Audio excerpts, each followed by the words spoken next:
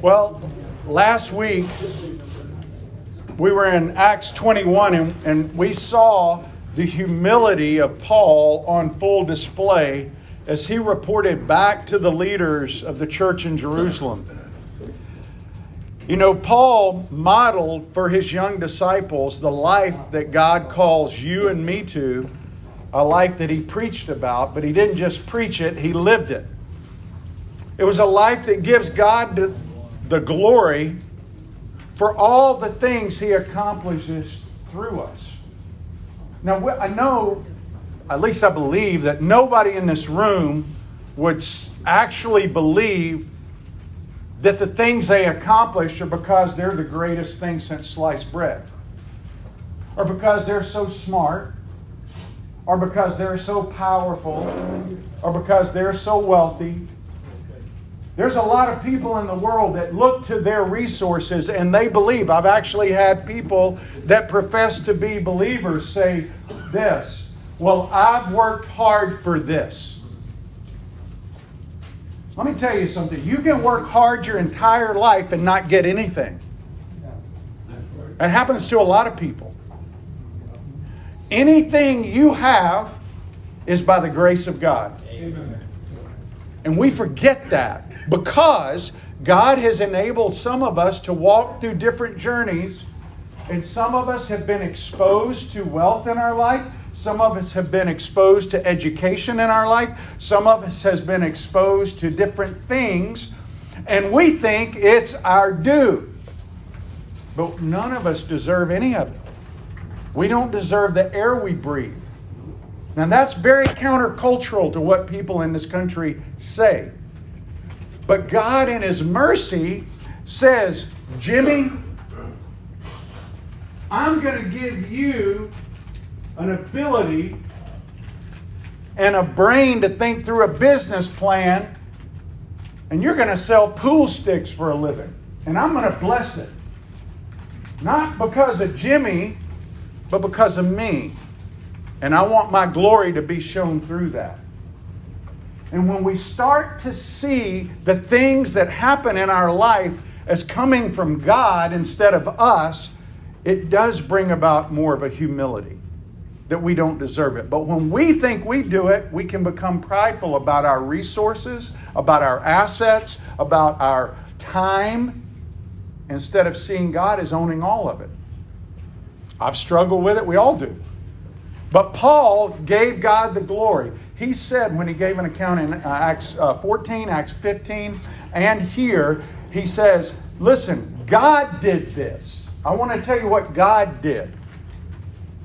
And he calls us to do the same. Well, also we saw that God called Paul, and Paul preached to the disciples, and God calls you and me to submit to the authorities that He's appointed over us. Let me just say, no man in this room has independent authority over their life. You can make choices in your life, but we all function under some authority somewhere. And if we don't, spiritually, we're in trouble. Because God has ordained His church to be the governing authority for His people. That changed. It used to be the elders of Israel, and then it changed to the church. And the elders of the church are God's representatives as under-shepherds over His people. And the most important authority in the world for a believer is spiritual authority. Not government authority. Because spiritual authority overrides government authority when that government authority prohibits what Scripture says. The ultimate authority is right here. And so God has called His under-shepherds to be the elders and leaders of the church. Not a single pastor, not a single leader, but elders rule. That's the way Paul instructed people under inspiration of the Holy Spirit. And that's the way for hundreds and thousands of years it's been done. Except we've seen a radical shift in our country. Now, I venture to say, if you ask most people in American churches whose authority they're under, they wouldn't know who to tell you.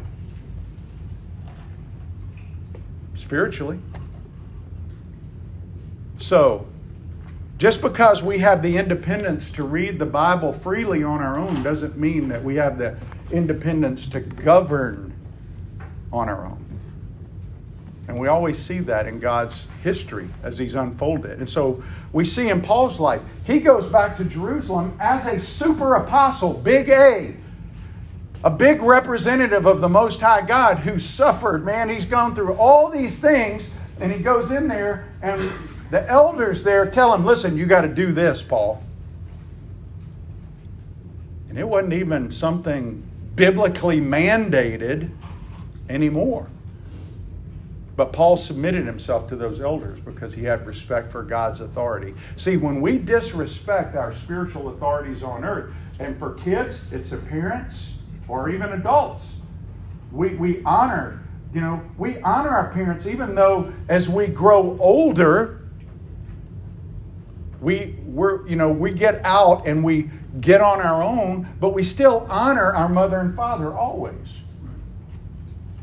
And boy, we see a radical shift in that in our country. But even as young teenagers, we see children who don't want to be under the authority of their parents because they see it as mom and dad, not as God's authority in their life. And so the church has suffered because it's not exercised that spiritual authority over people. And also we saw that Paul trusted in God's sovereign plan for the life He allotted him. He suffered. He knew he was going to suffer. And he said, this is what God has for me. And so when they were beating him last week, when we were reading about that, he's quiet. He's not claiming Roman status. He's not doing anything at that point because he knew that's what God wanted him to do at that point. Have you ever thought about that? If God wants you to take a beating, would you? Would you? That's pretty heavy.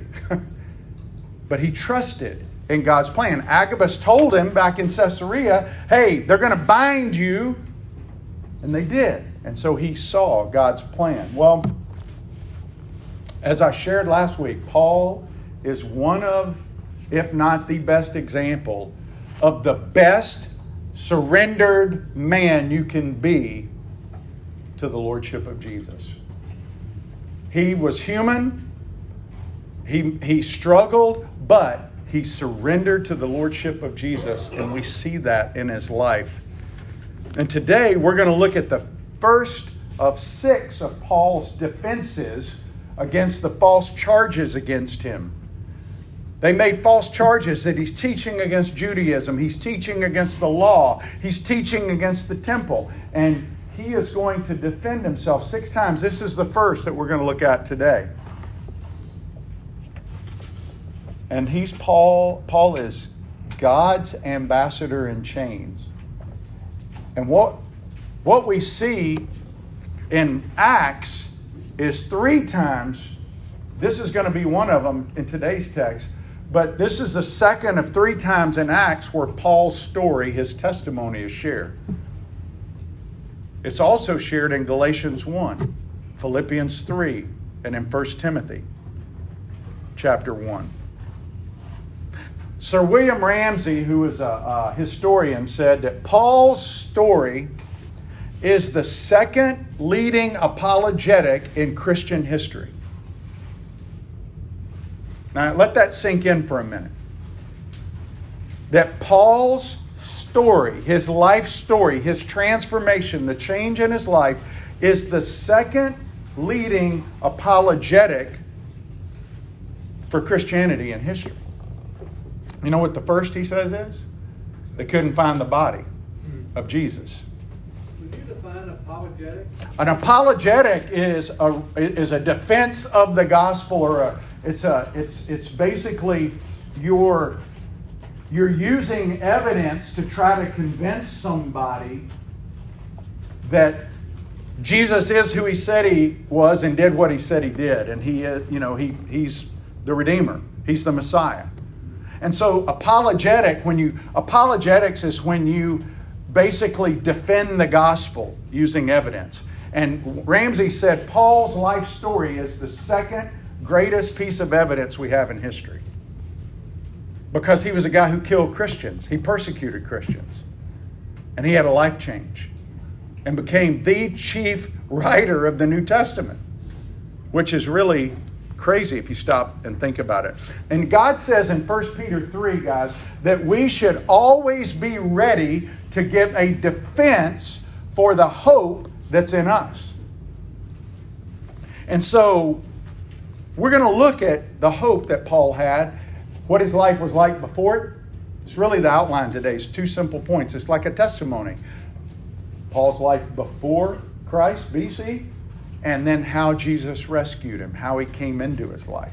We should all be able to share what our life was like before Christ and how he rescued us.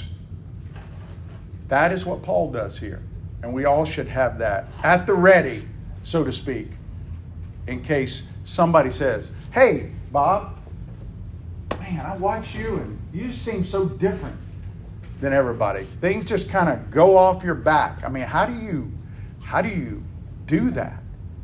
Like the way that guy treated you and you just didn't bother you at all. You just kind of sloughed it off. Well, let me tell you how. I didn't used to be like that. And you go into how you got rescued. But before we look at this in chapter 22, I want you to look for a second at Romans 15. Romans 15, Paul is praying and asking people to pray for him as he's about to do what we're going to see in Acts 22.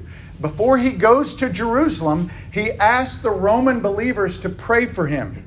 And I want you to notice 2 things, but let's read it real quick over in Romans 15 and looking at verse 30. Okay? Romans 15, verse 30.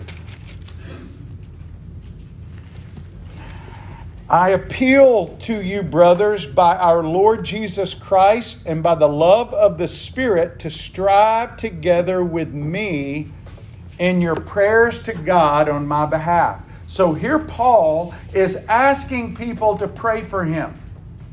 And he asks for 2 things. He says, verse 31, "that I may be delivered from the unbelievers in Judea." Why? Because he knows what's coming. He knows he's going to be persecuted. He knows he's going to suffer. So he asks the church, listen, pray that I may be delivered. Why do you think Paul wanted to be delivered, by the way? You think he just wanted to live to a ripe old age? Yes. For Paul, to live is Christ. That means the service of Christ. Not to enjoy life on earth more, because for Paul, everywhere he went, there was suffering awaiting him. So, he says, pray for that. But he also says, "and that my service for Jerusalem may be acceptable to the saints." What service is he talking about? Well, he's taking money from from Gentile churches to Jerusalem. There was a possibility they would reject that and say, "No, we don't want anything to do with Gentiles." He had Gentiles with him. There was a possibility they would reject them. And he's praying and asking these people, please pray. 1, I would be delivered from these unbelieving Jews. 2, pray that my service would be acceptable to the people there. I find that very interesting that Paul is asking these people to pray that. And we'll see today God answered the prayer. He did deliver him in a way that they probably didn't expect. So let's look at the text starting in verse 1 of chapter 22. And we're going to go all the way through verse 16. Okay? Starting in verse 1. "Brothers and fathers, hear the defense that I now make before you." And when they heard that he was addressing them in the Hebrew language, they became even more quiet. And he said, "I'm a Jew, born in Tarsus in Cilicia, brought up in this city, educated at the feet of Gamaliel according to the strict manner of the law of our fathers, being zealous for God, as all of you are this day. I persecuted this way to the death, binding and delivering to prison both men and women, as the high priest and the whole council of elders can bear me witness.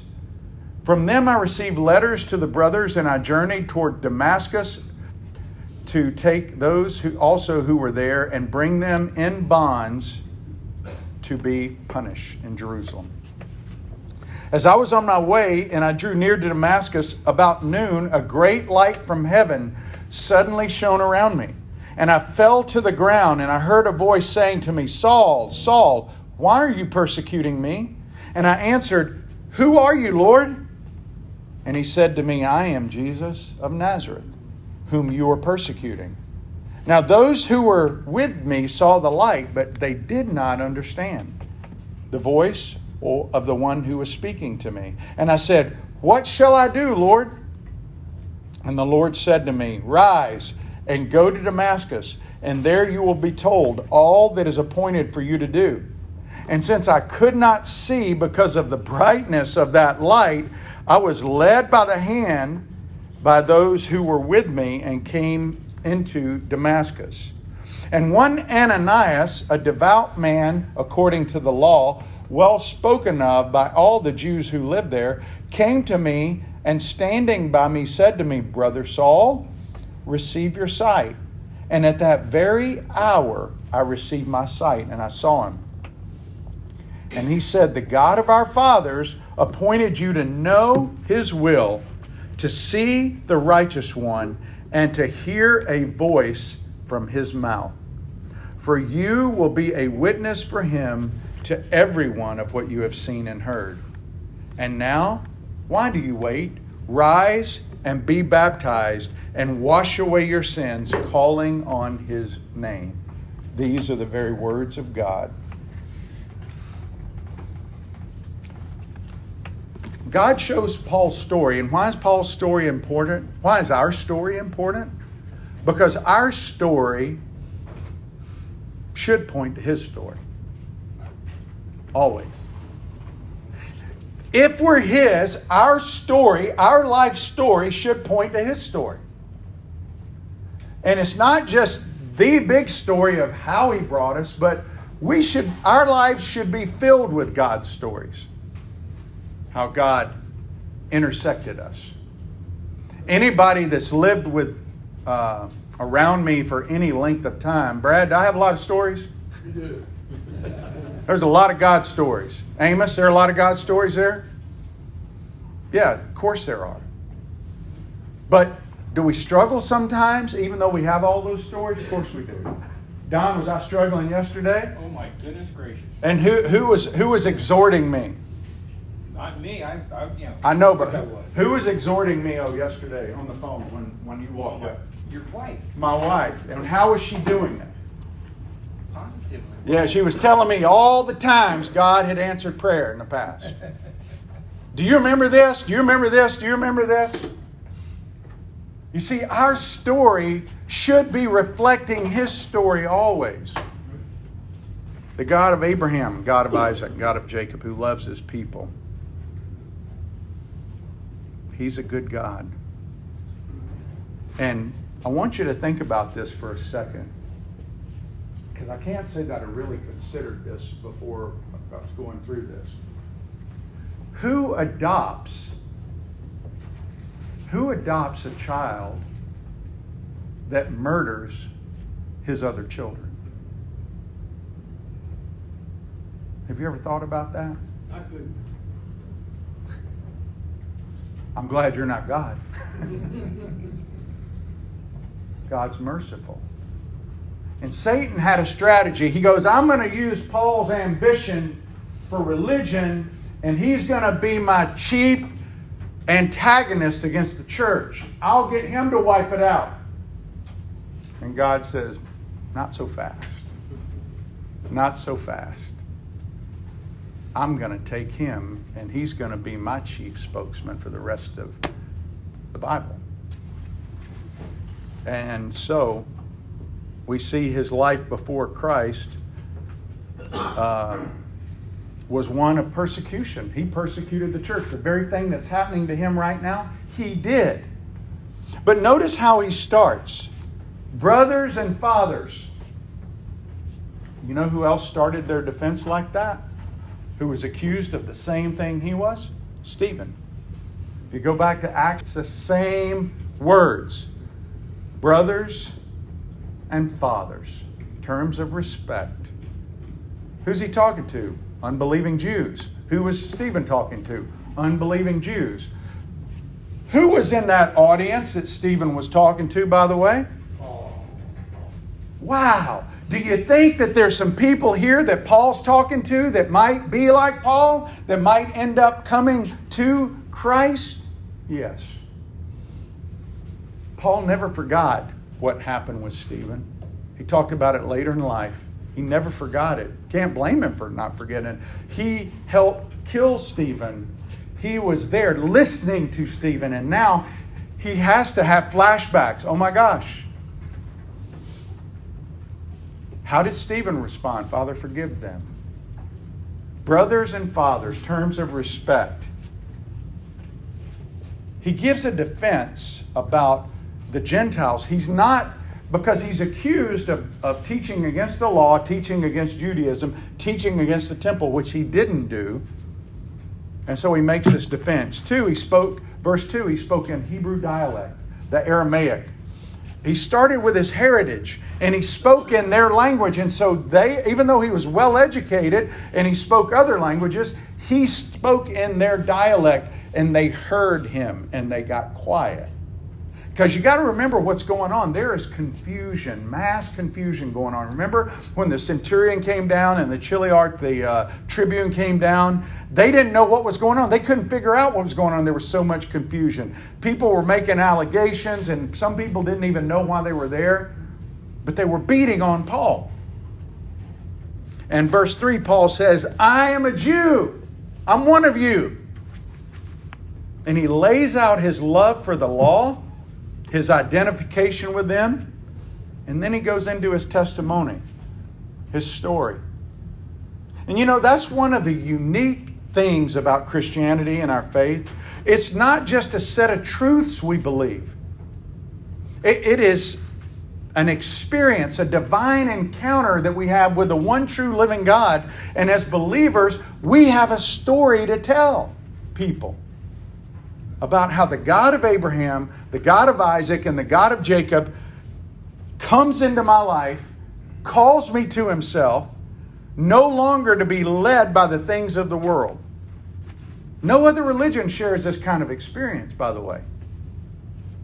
It's not just new habits. I'm not learning mantras. I'm not learning the eightfold path. I'm not learning things to do necessarily. I become a new creation when I meet the one true living God. That's what's different. And he says, I was born in Tarsus. Remember, Tarsus had the second largest library in the entire world at that point. And Paul was a student. He says, I was brought up in this city. I grew up in Tarsus, but guys, I was brought up in Jerusalem. I sat at the feet of Gamaliel, one of the greatest rabbis ever. And he's telling them all this stuff. I was zealous for God and for the law, just like you. I was a Pharisee. Guys, and we think of Pharisees as bad people, but they were the heroes of old Israel. They were the ones who stood firm and said, guys, we can't associate with pagans like this. We can't be with them, and we got to get back to the law. The Pharisees were not necessarily as negative for them. And I think we write off all the Pharisees, and not all of them were bad. They loved the law. A lot of them got saved. Tens of thousands of them got saved. But he says, verse 4, listen, I persecuted this way. He uses the way. You know, that was the slang term for people who follow Jesus. Jesus said, I'm the way, the truth, and the life. No one comes to the Father but through me. Paul says, I persecuted this way. Why? Well, he saw Jesus as a threat to God's word, the Torah, the wisdom books. he saw Jesus as a rogue religion. When I was in Israel this past November, I was up at the wall, and I was talking to this rabbi named Butch from New Jersey who was over there. And when I was talking to him, I asked him what he thought about Jesus. He said he teaches a rogue religion. It's not an offshoot of Judaism. It's a rogue religion. The same thing that Paul persecuted.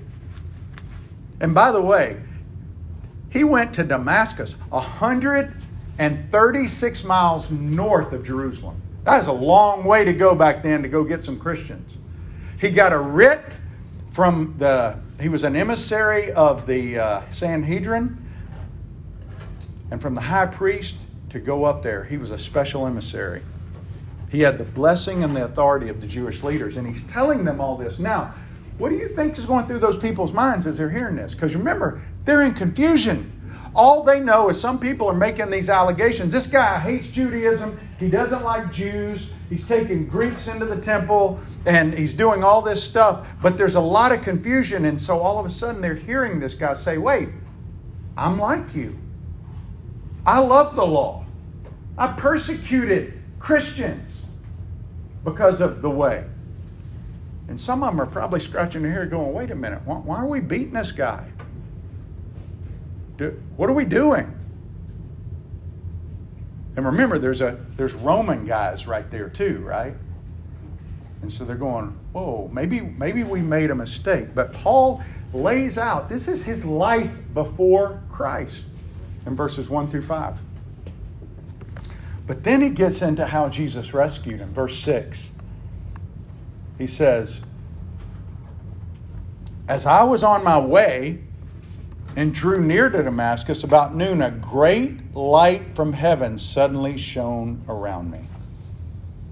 A great light for heaven. Over in Acts 26, it says it was brighter than the sun.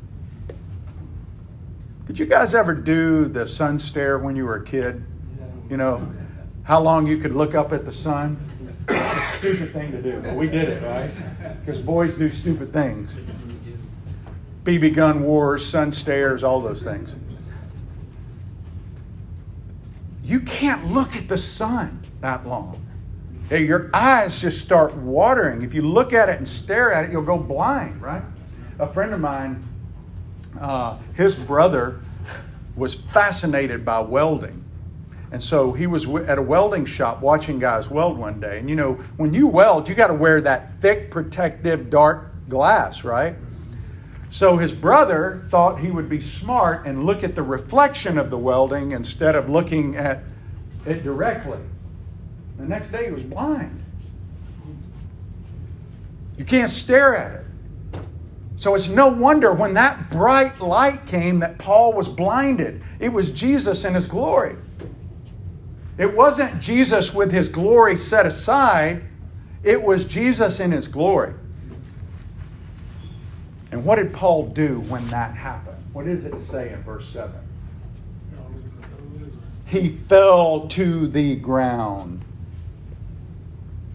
I just have to tell you, these testimonies you hear about people saying, oh, I was in my bathroom shaving and, you know, Jesus just appeared to me. And you're thinking, and I was just sitting there shaving, talking to Jesus. And the person interviewing him said, was he in his physical form? Yes, he was there in his physical form, and I'm just shaving.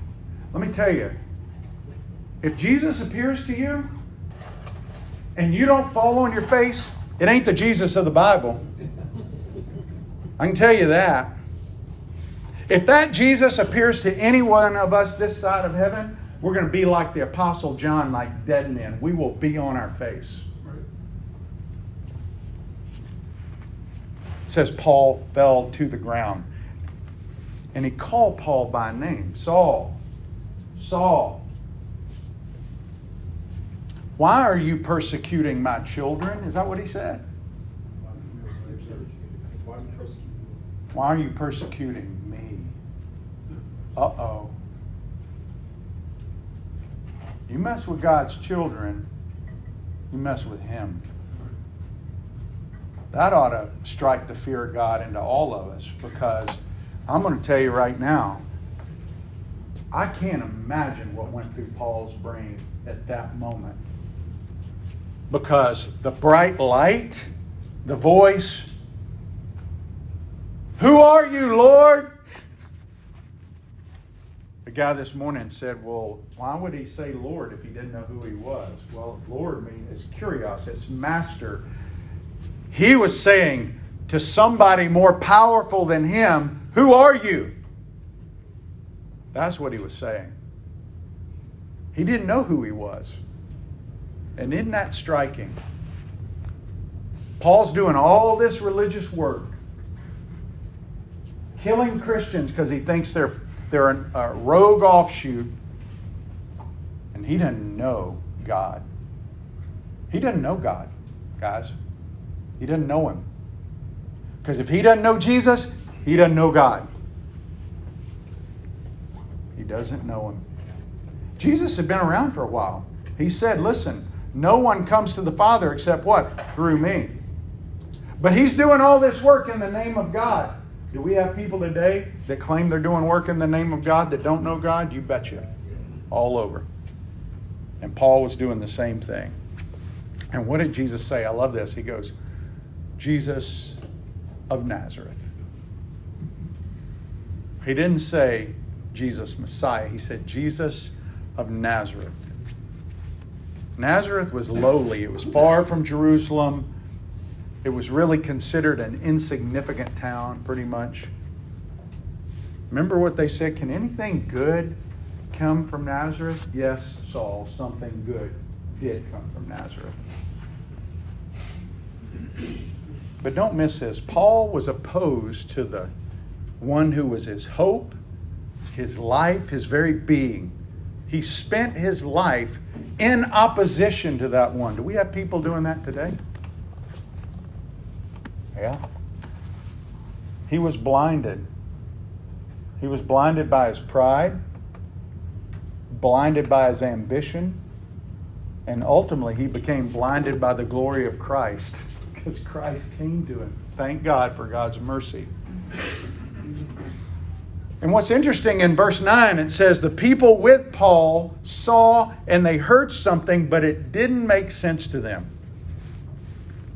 Guys, that's what happens to the non-elect around Jesus.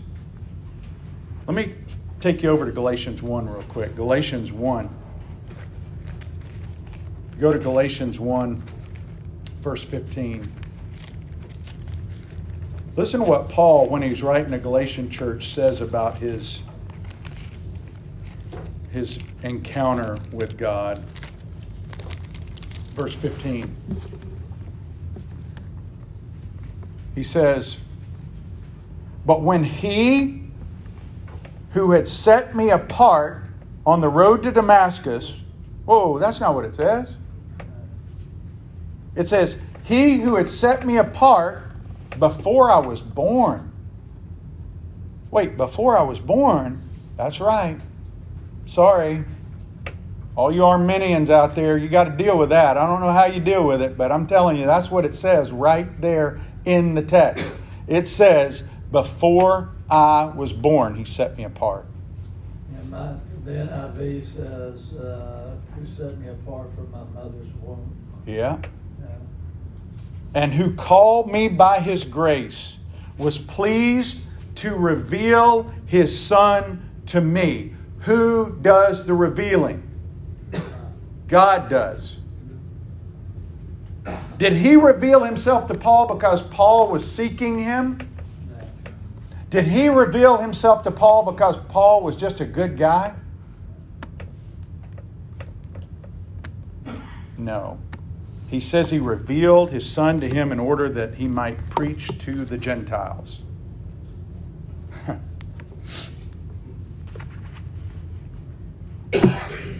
Listen, when God gets you apart from yourself and He lets you see the veracity of Scripture, the truth of Scripture, the validity of Jesus, how far we are away from Him, only then can we begin to experience the cross and the forgiveness that He offers, really, through the power of the Spirit. The non-elect hear and see, but they don't understand.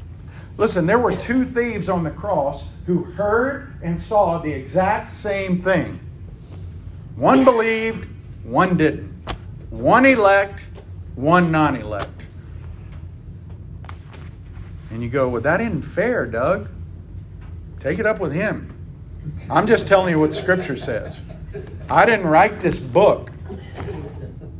I didn't put this together. That's what His Word says. Not what I made up. I'm just reading what His Word says. And then, it's just all God's grace. It's all God's grace. That should be encouraging to us. That means if you know somebody that's not walking with Christ, that they're not outside the scope of God's grace yet. Until they're in a box, they're not outside of His scope. His grace can touch anybody. Verse 10, Paul says, what shall I do? This along with the other question he asked are really the two biggest questions that we have to wrestle with our entire life. Who are you, Lord? What shall I do? What do I do, God? I love this. You know what he does here? He goes, I'm not going to tell you, Paul. Or Saul at this point. I'm not going to tell you. In fact, I'm going to let the church tell you. So you're going to go to Damascus being led by the hand, and I'm going to let my people, the church, tell you now, because now the church is the voice of God. Israel's no longer the voice of God. It's the church. And that's Ananias. Isn't that great? God could have told him on the road, listen, Paul, repent right now. Do it. Fall on your knees. Repent from your selfish, self-led ways and be baptized right now, showing the world that it's authentic. What happened on the inside is confirmed by what you're doing on the outside, and start walking with me. He could have told him that, but he didn't do that. He said, go to Damascus and you'll be told what to do. And I'm going to tell you through my servant Ananias. That's what he did. And what did he say he's going to tell him? All that has been appointed for you to do. Do you guys realize that there is something for each one of you to do if you're his? Things that have been appointed for you to do. Just like Paul. Jeremiah 1:5 says, before I was formed in the womb. Or actually says, before you were formed in the womb. What? I knew you. Say what? I knew you. I knew you. And I didn't just know you. I had a plan for you. Right? I knew you before you were ever formed in the womb. He knows each one of you before you ever were in your mom's womb. But don't miss the fact, even in Galatians 1, like I read a while ago, he said, before what? Before you were formed, before the world began. Ephesians 1 says the same thing. We were adopted and chosen in Him before when? The world began. God knew, guys, and I've shared my story with you before about my mom praying. My mom prayed that if she had a child, she was going to give that child to the Lord. And on May 7th, 1967, as a 5.5-year-old boy, I walked down to the front of Eastview Baptist Church in Meridian, Mississippi, and I said, I trust Jesus. I want to follow Him. And 3 years later, in 1970, at a vacation Bible school, I walked forward with a boy named Eddie Booth, and he and I walked forward because we both were sitting together and we felt like God was calling us to preach. And we walked forward in VBS and said, we feel called to preach the gospel. We don't know where, we don't know how, but we want to say yes, that we want to do this for God. Eddie Booth ended up in jail. No, I don't know where Eddie is. I don't know. I haven't talked to Eddie in a long time, but I remember Eddie. But I got in the Marine Corps, got in the FBI, and it wasn't until 1994, 24 years later, that came to fruition. But God knew all along what he was going to do. Just like he knew with Paul. And like he knows with you what he wants to do. He has something appointed for us to do as his servants. And Ananias, we don't know anything else about Ananias except he was the one that God said, I want you to take Saul and go pray with him, encourage him, and tell him what he's going to do. And that's what he did. Verse 12 said he was a devout man according to the law. Even the Jews up in Damascus liked him. They respected him. And in verse 13, remember Saul had been blind for 3 days. What's the first words he hears from Ananias? Brother. Do you know how encouraging that must have been? Brother. Not wrath or punishment. Do you think that maybe during those 3 days he was wondering about wrath for all the people he'd beaten, killed, put in jail? Sure he did. He's wondering, why wouldn't God tell me what to do? I want to do what's right. And he goes there and he waits. And remember, we know from earlier passages, he was praying for 3 days. And Ananias comes in there and he says, brother. Because instead of wrath and punishment, God gave him a family and forgiveness. Isn't that awesome? God took the chief persecutor of the church and flipped him and said, this is my guy. He's not yours, Satan. He's mine. Where's the 3 days mentioned? Back in Paul's testimony in Acts 9, where Luke tells this story. He was praying. And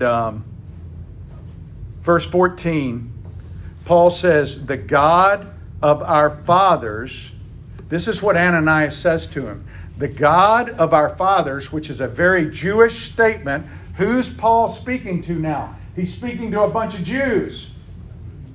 And so he's relaying his story and he tailors it to the people that are listening. Because if you go look at how he talks to Herod over in Acts 26, it's a little bit different, right? And so the God of our fathers appointed you to know his will, to see the righteous one. By the way, that's a qualification to be an apostle. That's why there's no apostles today. People use the term apostle in their name, but there is no big A apostles today. One of the qualifications, you had to see Jesus. You had to be a witness to his resurrection. Paul saw him. And to hear a voice from his mouth. Why? Because God leads his people with his word, not by sight. It requires no faith to be led by sight. But it requires faith to be led by the word. And so he leads his people by his word. And that's what he says here. He says, so that to hear a voice from his mouth. Paul has a new family, a new view of God, a new view of life, and he's been turned now from an enemy to an apostle in 3 days. Isn't that incredible? 3 days. The apostles, it's 3 years before they received their Great Commission. Can God do that today? You betcha. If he comes into somebody's life, he can change them, turn them. And he says, verse 15, he was told, for you will be a witness of all you saw and heard. Guys, that's really what we're called to do, is tell what we see and hear. That's our story. We're to be witnesses. You can't witness for what somebody else does. Derek, I can't be a witness for you. I can tell about your story and say my friend Derek, but really, when I'm witnessing what's going on in my life, if it happened, right, if it's true, they can't dispute it. I share my testimony with hundreds of people over the years. Nobody's ever disputed my testimony. I tell them about what happened in my life, what God did in my life, how I was living for myself, even though I was a believer. Listen, I came to faith as a 5-year-old, but that didn't mean I was going to live a perfect life. And by the way, I was talking to Brad yesterday. I taught over on the west side and had a guy, never had this happen. Well, that's not true. I had it happen one other time. There's a different context. Who believes that once you become a believer, you don't sin anymore. He said he became a believer 5 years ago and hadn't sinned since. And I said, well, come with me. I'll take you and we'll see if you sin. Okay? I said, you haven't sinned in thought? No, it's not a sin to think something bad. It's just a sin if you act on it. I said, I think Jesus would disagree with you. You go to Matthew 5, Matthew 6, I think you'd have some disagreement there. But guys, we're called to be a witness of what God's done in our life. Each one of us, of what we've seen, what we've heard. Listen, you don't have to be Billy Graham and be able to go preach up on a platform unless God appoints that for you. But some of the most faithful witnesses have been men in the marketplace. Men like Bud Toole. Bud Toole has spent more time sharing his story with young men. You know, not preaching up on a street corner. Brad, you're one of those guys that benefited from him, didn't you? Yep. How long ago was that? 25 years ago. 24 He's years been doing it. But Tom, you know, you've seen it. He has been a faithful witness, and that's what God calls us to be. To stand as His witnesses of the mystery of His will. That's what He said. He's appointed you to know His will. You know what His will is? That He has punished sin in Jesus. That's part of the mystery of His will. That He's punished sin in Jesus. That He offers you and me forgiveness for our sinful acts of rebellion. And that He is gathering His children prior to His return. That's His will. That's what we are called to be witnesses of. He's forgiven our sin. He's paid the penalty of our sin through Jesus. So there is justice. Because you can't have love without justice, and you can't have justice without love.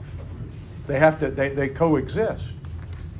And He's gathering a people. So He says in verse 16, hey, why do you wait? Get baptized and wash away your sins, calling on my name. By the way, the baptism is the outward expression of something that's taken place on the inside. The baptism does nothing to save him. It's an expression of what God's doing. He's saying, listen, do this. Jesus commanded us to be baptized. So it's an obedience issue that we show people we're all in with Him. And for Him to be baptized meant He was all in. Because He's saying, okay, I'm buying into the way now. The same way I was persecuting, now I'm on board. So as we think about these things in our life, am I prepared to give a defense for the hope that's in me? Do I really have hope in me? What was my life like before Jesus? What was my life like? How did He rescue me? Take time to write it out. My mom had her testimony written out in 2 of her Bibles. She just wrote it, and it was beautiful to read. It was one of my most precious things I found in her possessions after we were going through was her testimony written out, that I could read it. And at her memorial, I just read her testimony. I let her speak to the people about why they should trust God and have hope. What about you? Take time to write it out. Everybody should do that. I've written mine out probably 50, 60 times. just to write it out. You know? And it doesn't just have to be, well, I was a kid and I trusted Christ and did this. Talk about God's stories in your life. Was there a time that you were walking in disobedience? And God got your attention like me with my bird strike? And in the midst of that, His grace came shining through and you go, wow, in spite of that, He still loves me. That's the message of hope that we have. That's the message our world desperately needs, guys. So, write it out and be ready to give a defense.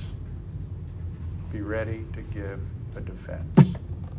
All right. Phil, will you close our time in prayer today?